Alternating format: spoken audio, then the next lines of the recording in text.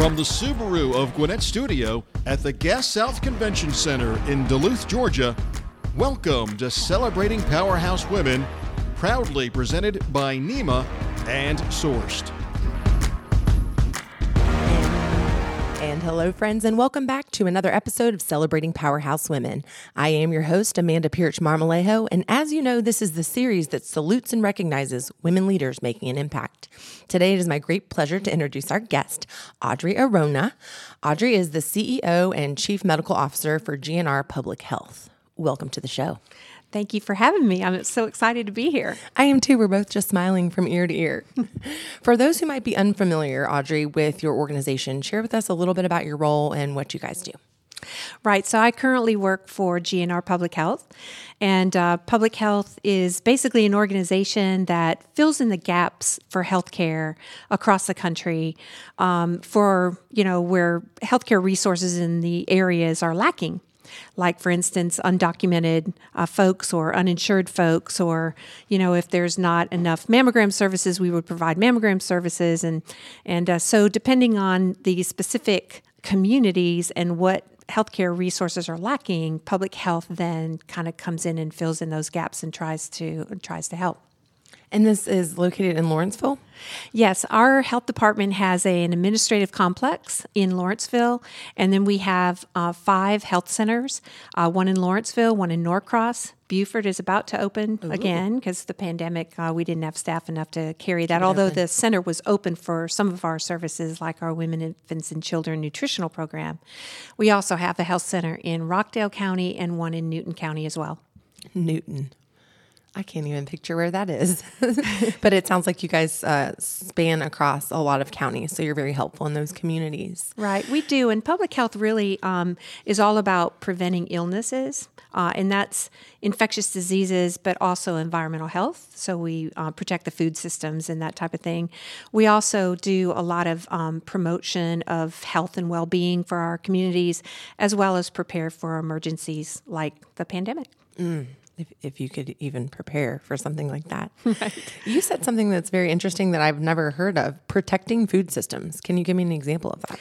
Right. We have an entire environmental health division that basically inspects food restaurants. When you walk into a food establishment, everyone should know that there's a food inspection score right there. So you want to see it in the high 90s or 100 when you go to visit a place for that. And yeah, so we inspect them a couple times a year, and then we also do septic tank permits and land use issues, and again address any violations or complaints that people make. Interesting. Well, before we kind of get into your story, I would like to just share a little bit about your background. So you graduated from the University of California in San Diego. I did. My husband is actually from California as well. And you went to school for biology and biochemistry. Tell us a little bit about the college days. The college was fun. I originally started without college. My father, actually, when I wanted to go to college, I had a college scholarship because I was a majorette in high school, band person, and I had a college scholarship to go to a local university. And my father said, "College is not for women, Audrey." And so I just didn't go, and I started working just throughout time, and then it just dawned on me, you know what, I really want to go back to school, and I had my sights on medical school. And so at the age of 26, I wanted to get into medical school before 30. That was my goal. So I did a 4-year college degree in 3 years. Wow. And just pushed hard and thought at the time that a dual biology major was the best way to get into medical school, which, anyone out there that is thinking about medical school, call me and talk to me, because I can give you some advice. You don't have to take that hard route. But in any event, that's what led me there. So your father did not encourage you to go to school, but you decided to proceed with your education anyways. What was that like? Was that dynamic supportive? Did he support you once you finally made that decision, or was it something that you just kind of had to do on your own? No, he was very supportive, and I think just times changed. When I was 18, it was different then, and he was different. And I think, just over the course of talking with him and all, he realized he was very proud of me for what I was able to accomplish. As he should be. You had a very inspirational story that we were kind of chatting before the show about. And I'd love for you to share that with our listeners. First of all, let's start with you delivering babies for 25 years. So you were an OBGYN and you owned your own successful practice. And there was a knock at the door or a call in your heart that kind of changed your trajectory. Share that story with us. Right. Well, I was actually seeing a patient in my office who worked for the health department. And she got a phone call from one of the clinics, and they had a problem with an IUD. And she didn't know what to do and that kind of stuff, said she would call back. And, of course, I was in a room, so I asked her about it. I said, what's the problem with the IUD? Maybe I can help. And so that led to a conversation saying, well, who do you go to when you have problems with, some of these OBGYN issues? And she said, we don't really have anybody, but we try to manage the best we can, and we refer a lot of patients out. And I said, well, why don't you give me your cell phone number? And when you have a problem like that come up, just text me or call me, and I'll help you through it, right? And so even when I was in the operating room in major surgery, if they called, my cell phone number on the top said, health department calling, answer this. And so the circulating tech in the operating room, I would say, answer that call, and then we would handle her issues, then as best as we could. So that led to them saying, hey, could you maybe once a month, be available and come and review some nurse protocols or different things that relate to OBGYN, because the health director at that time was a pediatrician. So I said yes. So I just volunteered my time, and then over the course of time, it just was, can you give us a day? Can you give us this? And so it just kind of eventually, turned into more and more voluntary time, which I was happy to do because I'm all about giving back to our community. You were sharing your time and talent, and they quickly recognized your talent and wanted to take some more of your time. Well, thank you. So kind of go a little bit more into detail about when you sold your practice. Well, or closed your practice. Yeah. So I had a lease in my office, and I was coming up on 5 years before that lease would end. And I knew that I couldn't afford to continue to pay for that lease because, over time it's harder for a single practice. And I had had a couple partners before that left and moved away, and then one passed away. And so I found myself by myself in that practice. Really hard to make do, especially these days, being a solo practitioner in a medical practice. And so I prayed. I knew that lease was up in 5 years. And so I just prayed and said, Lord, what do you want me to do? Do you want me to go to Guatemala? Because my kids were in college and about to graduate. And I was like, do you want me to, go to Guatemala and operate on people who, can't afford healthcare, or, volunteer my time with, Samaritans and different things like that? Or do you want me to move my practice, wherever? And at that time, my predecessor of the health department reached out literally that same summer when I had this prayer. And he said, I'm going to retire in about 2 or 3 years, and I want you to take over for me as health director. And I said, no, why would I do that? Right? Because it made no financial sense at all. But over the course of time, he kept meeting with me and encouraging me to do this. And I just felt a calling. It was just a calling to take this job, even though it made no sense whatsoever for me from a financial standpoint, from my patients. It was very hard to leave my patients and close the practice, but that's what I did. Kind of expand on that tug. You and I were talking about we're both faithful women, and I called it the Holy Spirit, just kind of, on your heart. And for those who might have a feeling or a calling and they don't know how to discern that, what would you suggest? How do you kind of decipher that? And then how do you take that actual blind leap of faith? Right. Well, I think in my case, at least, it resulted from a prayer asking for guidance, right? So I was listening. I was looking for answers, right? And sometimes you get a calling, like when he approached me and said, I wanted you to do this. That wasn't me asking for that. That was, I had to link the two together and realize that was my answer. My mother said, Audrey, that's your boat. God is sending you a boat, right? That's your boat. And I had to really think about it. But I think, it's easier to discern God's will, I think, when you're really looking for it and asking for it. I mean, if you ask God for wisdom and guidance every day, why would he not give you that, right? I like that, the boat. So like, I've heard ship sailing, that ship has sailed. So I imagine it was something kind of along those lines that she was saying, that your boat was coming, jump on it. To rescue me. And you're riding it out into the sunset. Tell me a little bit about your childhood. You mentioned you spoke fondly of your mother and your father. Tell us. Right. So I had a great childhood growing up. I grew up in southern Arkansas on like 20 miles from the Louisiana border, a dry county. I mean, it was like the movies that were on the downtown were very strict. I mean, it was in terms of what they could do there. So I had a very isolated and protected childhood. And my parents were really great because they got me involved. I loved horses. And so they got a horse for me. And that was the smartest thing ever because I babysat every night, every weekend to pay for feeding that horse in the room and board and in the hay for the horse. And then I was a barrel racer. I had a quarter horse who I just loved. Her name was Lady Luck. Ooh. And her and I were an item. I had a pink Stetson hat. I had pink boots and a pink saddle blanket. And we just went to these horse shows, and it was so much fun. And so that's what I did. And it was really smart. I would encourage folks to always, especially get their daughters involved in animals. Horses are wonderful, and because it just really took my trajectory off of some of the other social issues my friends were having.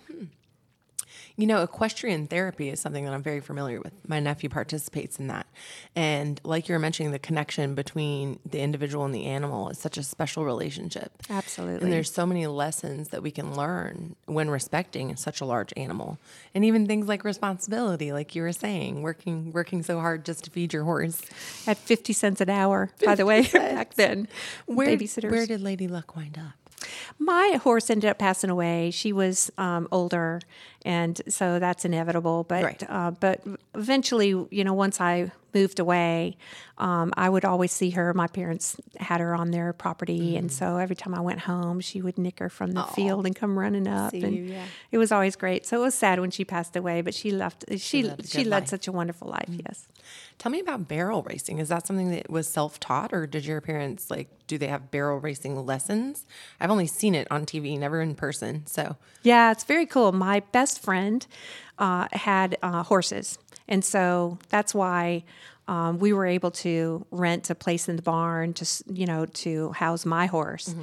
And so she was a big barrel racer from a very young age, and so she kind of taught me. And we learned to ride bareback. You have to have a saddle when you're running barrels, and we did stakes and speed and Western pleasure and different kinds of events. But you had to have a saddle, and that was hard for me because I had learned to ride bareback with just cut off shorts and no shoes. Holding on to the mane right there, right? Well, not the mane, but you had a bridle on, so you had reins. But yeah, it was neat. So it was hard to learn to ride with a saddle and do all that, but we did really well. We won a Arkansas High School Rodeo Association Championship one year. And yeah, it was rodeo champion. Pretty fun. Do you still ride horseback? When's the last time you were on a horse? It's been a long, long time. I try to do that. I love Barnsley Gardens, up, if you know where that is, off of 75. It's and they have horses there that you can rent. So every time I'll plan an excursion and just go up there and ride, which is fun. That's exciting. Just ride. Now, are you an only child, or did you have brothers and sisters as well? No, I have an older brother and a younger brother and a sister. My parents had 4 children in 5 years. So we were all, very, very close. We're all very close in age. And are they here in Georgia? No, they're all in Arkansas. I was the wayward child that just, went away. Did your career bring you here? The pursuit of your career? Actually, I moved when I was 18. I worked for a lawyer, and I wanted to work. I got a job opportunity to work for a senator in Michigan, so I ended up there for a short period of time, and then I had an opportunity to move to California to work for a law firm there. So I moved to California, and that's when I decided that I really didn't like law. I was working as kind of like a self-taught paralegal, and I didn't like it. So I thought, I really want to be a doctor. So that's why I decided to go back. And you did. And I did. Now, you yourself are a mother of 2 boys that you mentioned in their 20s or so. What was it like kind of pursuing your in-depth career, also managing a practice, and preparing for the leap that you now are seated in GNR public health and kind of being able to parent as a single mom all at the same time. Right. I got divorced, unfortunately, when they were 9 and 7 years old. And so I essentially, raised them on my own. And with a busy practice that I was, thankfully I had other partners at that time. So I wasn't on call every night.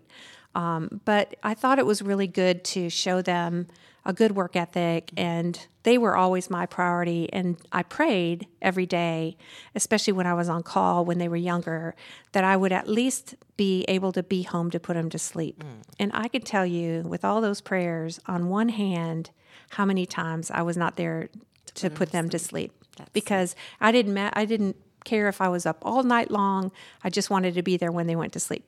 And God helped me do that. So it was really sweet. Aww. And I think that, it's been good for them because, family is always first. God and family is always first. And my practice then too. And although I wasn't there for a lot of things, I can count again on one hand how many lacrosse games I missed. It just seems if you put the needs of your family first and you pray about that and ask God to do that for you, again, why would he not answer that when your heart's in the right place?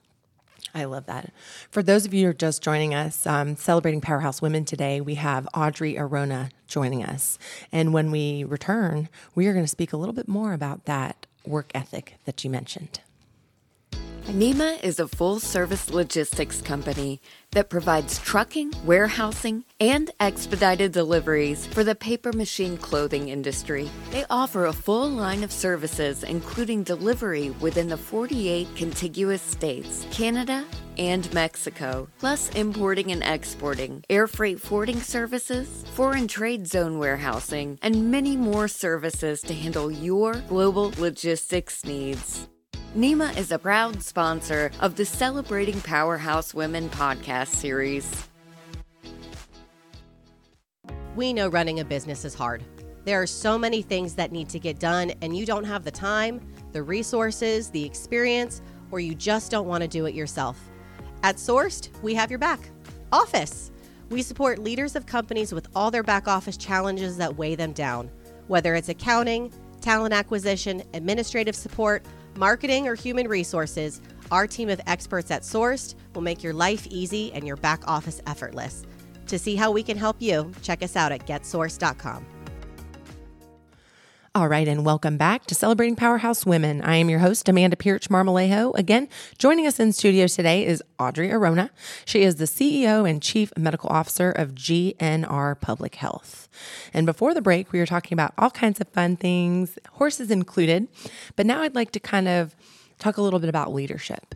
You yourself obviously have led an organization, and you're a leader of your family and within the community as well. What, to you, are some qualities within a good leader? Should there be any other kind of leader but a servant leadership? So what I mean by that is, when I started with the organization, typical organization structure is like a corporate model with the CEO at the top, and then you've got directors that answer to you, and all the way down to the lowest rank of our customer service people who face the public. Well, in public health, our priority is our community. Just like when I was in practice, my patients were everything to me. I would sacrifice everything. I gave them all my cell phone number and said, call me. I don't care if I'm on call or not. I'll try to be there to deliver you. And that's just kind of doctor I was. So when I took over public health, I said, our community is what really is our main priority. So when I came here, I flipped that organization chart and put me as CEO on the bottom. I shoulder all the responsibility, right? But I'm the least important person there. And it's my job to make sure that the leaders the executive leadership team that reports to me have what they need to be successful. And they to the teams that report to them, all the way up to the most important people in our organization. And that are the employees that face our public. And so that's the servant leadership model that I tried really hard to do. And I think that's really important for everyone. If you think about it, the normal corporate leadership is much like a military model, right? With a general at the top, and at the bottom is the enemy, right? So why do we our customers and our community, why do we put them in the same place in that leadership model where the enemy is in the military model, right? So it makes more sense to flip that. So that was been my mission there. I was thinking, I even drew a triangle here because when you said that, I was like an inverted pyramid. And how interesting that is. Obviously, that is a quality of a good leader, like you mentioned, putting yourself last. But I can only imagine the response that your team gave and maybe the disruption or the change that you were able to quickly see. Talk a little bit about that. Right. Well, anytime a leader changes in a large organization, I mean, we had over 300 employees, right? So every time leadership changes, there's a lot of fear. Right? So my major goal, and this was again a year before the pandemic started, so I was grateful to God that I was able to really get my feet in there and kind of show everyone who I was a year before the pandemic, because that kind of disrupted everything, right? Yeah. But as a leader, it was really important for me to model what I was trying to do. So I think, with the initial fear and, who is this person and where's she coming from and what's she going to do and what changes is she going to make? The first thing I said is, look, I'm not going to make any changes here. So there's no need to fear. I'm going to walk around. I walked around and asked everybody, what's your grind? What do you hate about your job? Right? Because in government, a lot of times what we do is just repetitive, and we do those things in that way because they've always been done that way before. So that was always my pet peeve. And I said, so put your, the people that you serve as a priority, and let's think outside of the box in terms of how we can take our services and to the next level. What I always call put them on steroids, right? As doctors say that. Put them on steroids and just hype them up. And how do we access more people and have a greater impact? I've never heard it put quite like you did. What is your grind? And I'm going to invert that and ask you, Audrey, what is your grind? My grind has been the politics in my job, but I've done everything that I could throughout the pandemic, especially we saw that big time, to really not think about things in terms of the politics, right? So my goal was always to say, what does our community need? So the very first thing we did was to say, hey, and I gave the community leaders, officials, everyone, people on Zooms, citizens, my cell phone number, and said, if you have issues, just call me, right? And I'll help you walk through it. So, and we acknowledged their fear. There was so much fear around COVID, right? And changing guidelines and different things that confuse so many people. And so on Zooms and all the time that I spent on programs like this, trying to get information to the public and to people who were trying to make decisions about even their businesses and what to do. It was always in the face of, how can I answer your questions best and help you get through this? That's so kind of you to have given your cell phone number out. I can only imagine how much your phone actually rang because you gave that out and there was such a need for that information. You mentioned acknowledging fear, and that's something, and even facing it. That's something that people kind of naturally avoid and definitely don't want to just do straight on. Share with us maybe how you would approach that if you were faced with something uncomfortable or acknowledging fear and then having to work through that.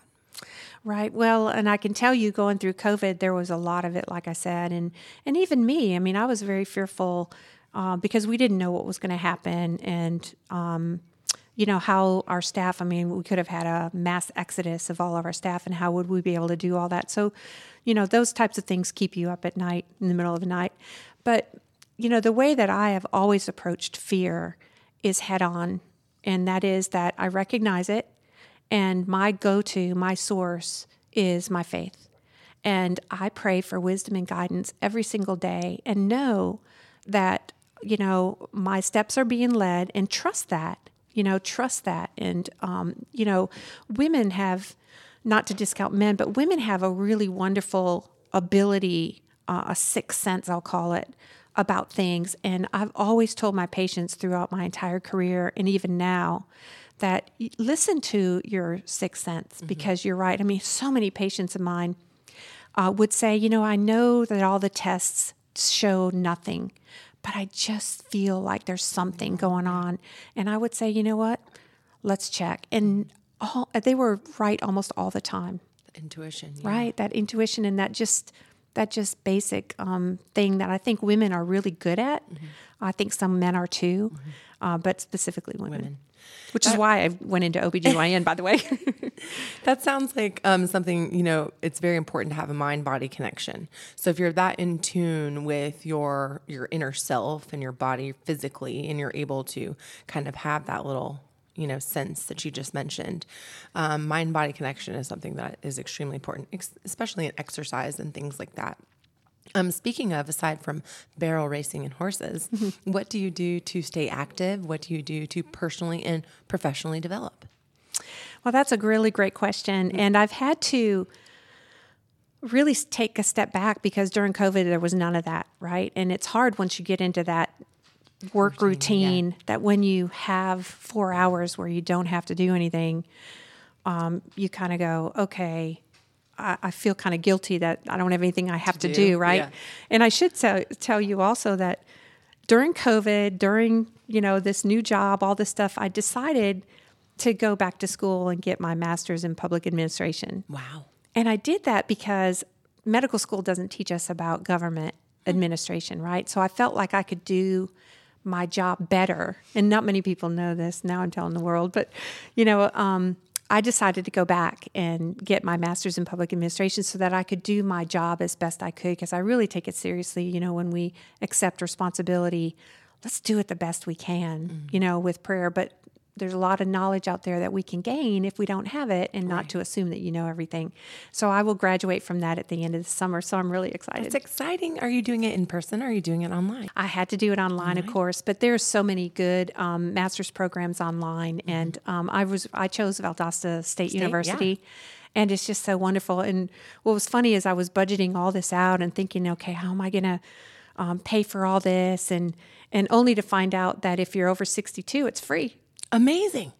So why not? Right. So, yes. But that was after I made the decision already and paid the first semester, and they go, oh, by the way, we're refunding your money because, you're over 62. And I was like, praise God. That's exciting. See, and one could even say that you were led to continue your education. Just so happened that you fit right into that category. That's right. And you got to, that's really interesting that you chose to do that so you could have an understanding of the full scope. I tip my hat to you for wanting a greater understanding. Thank you. It's just like an MBA for business, but an MPA for public administration. So it's government business, because government finance is completely different than business finance, and even HR rules. There's a lot of different, even the law is so different. I want to switch gears because I'm just truly curious, and I have you held captive here in this seat. Yes, you do. You were I can imagine how rewarding it was to be a part of so many deliveries and bringing new life into this world. Share with us an interesting birthing story or something. Obviously, you can't share the names, but what is either one of the most rewarding experiences that you had, or most bizarre or unique situation that you've been in? Well, thank you. There's so many, and I feel so privileged to have been able to do that in my lifetime. I mean, it's just such a special thing to experience. And I can tell you that most babies, that we still don't understand why, most babies are born in the middle of the night, okay? And it's usually that 2 to 3 to 4 a.m. So it was crazy. I mean, there were days when I would be up, hours and hours without sleep. But every time I delivered a baby, it was like a miracle. It was like a miracle. And I wanted to stay with the family. It was hard to leave, right? Because I wanted to stay with them and celebrate, but I knew I had to get home, get the kids up for breakfast and all this stuff. But in any event, it was just really a pleasure. But what I found routinely several times that was so cool is that, like I said, I would listen to patients about how they felt about things, and several times, the mother would say to me, can you induce me? Because I'd feel like something bad's going to happen, right? And I can tell you on more than on my 10 fingers the times that I said, as long as it was safe, to do that, and everything was right to do that, I would never compromise the baby or mother, but I would go ahead and do that. And then during labor, we find that there's a tight cord around the neck, or there's something and the baby is having problems. And a lot of women labor at home until they get to a certain place and then head to the hospitals, right? So a lot of those, not a lot of them, but in a lot of those instances over 30 years or 25 years is when I would listen to that, start to induce them and realize that during labor they had an issue. Wow. And then you deliver the baby by C-section, or you do what you can to enhance and facilitate delivery as quick as you can. And I would go back to their families and sit down after the baby's born and said, if you don't believe in God, you need to think about it, because let me tell you what just happened. And the realization that there's no way that we would have known. I know, right? There's no way that we would have known that baby would have had any trouble if you were laboring at home and you would have gotten to the hospital and the baby wouldn't be there anymore, right? Wouldn't be alive. So there were so many of those things. And that's what was the coolest thing, is just to see the spiritual connection and how God works in people's lives to keep them safe and protect them from problems. That's amazing. I got goosebumps when you were telling that story. As we come to the end of our show, I want to ask you a couple things, because you and I were talking before the show and you were mentioning the importance of not only enjoying the destination, but the joy within the journey. Elaborate. Well, our journey is so different. I'm writing a book about this right now, and I don't know when it'll be done, but I just feel like there just keeps adding chapters to every time, and basically what it's about is, when we pay attention to what happens in your life and see the little miracles that are there that could not occur by any other way but a gift, right, to you for whatever reason, whether it's something you're protected from or whether it's an outcome that you see or whatever. And my advice to everyone is that the more you look for those, the more you see, right? And so we just have to look at our lives as just day to day, appreciate where we are, because we know life is so short. And, we just have to have as much influence on others that we can. A powerful, this whole thing is about Powerhouse for Women, right? And when I was coming over here, I was like, I don't really feel like a woman of power. I don't like that term because it doesn't sound good to me. But, I like what Margaret Thatcher said, where she said, having power or being someone who is powerful is no different than a lady. If you have to tell somebody you're a lady, you're really not, right? So I appreciate your interpretation of the show, because I feel a little bit differently. When I think of Powerhouse, I think of a pillar of strength. I think of, I understand how you said that, because now thinking about it, I'm like, oh, power, it does sound like you don't want to like bulldoze someone down or like, I'm coming in the door. But I view it as a pillar of strength, and I do view you as a pillar of strength. You give back to your community, you're a wonderful mother, and you're just so incredibly, your heart is in what you do, and it's very evident. So thank you for sharing your passion with us. Thank you so much, Amanda. I've thoroughly enjoyed this today. Well, as we are kind of closing out, I told you before, you know what time it is. Would you please leave our listeners with some parting thoughts or words of wisdom? I found a quote that I wanted to share, and this speaks really to everyone. I hope it'll help everyone. But, a woman who walks in purpose, right, doesn't have to chase people or opportunities. Because of her light, people and opportunities will pursue her. Wow, that's beautiful. Would you read it again? Yes. A woman who walks in purpose does not need to chase people and opportunities. Because of her light, people and opportunities will pursue her. That's beautiful. Oh, thank you for sharing, Audrey. You're welcome. Well, anybody who's out there listening and they might have some questions about home birthing versus, coming to an actual medical facility, are there any resources that you would recommend so that they can educate themselves and make an informed decision? Absolutely. Well, all of those deserve to be talked about with their individual doctors, because everything is so different. Home birthing is wonderful, and having doulas and midwives and all that, they're wonderful experiences. But the most important thing is to talk to your doctors, because some people have very high-risk situations where that's really not advisable and not a smart idea. So again, education and information empowers us to make the decisions that are best for us And then we feel good in the choices that we make. There you go, folks. Thank you so much for joining us today, Audrey. I truly have enjoyed our time together. Thank you, Amanda. For those of you listening who care to enjoy previous episodes or upcoming episodes, we'd love it if you subscribe to us wherever you get your favorite podcasts. I listen on iTunes. I think you listen on iTunes too, don't you, Audrey? I do. Thank you. Perfect. And they are available 24/7 at businessradiox.com. Just select the Gwinnett studio and look for the Rosie the Riveter icon. You know we are live every Friday at 11:30 a.m. And I am your host, Amanda Pirch Marmolejo. This is Celebrating Powerhouse Women on Business Radio X.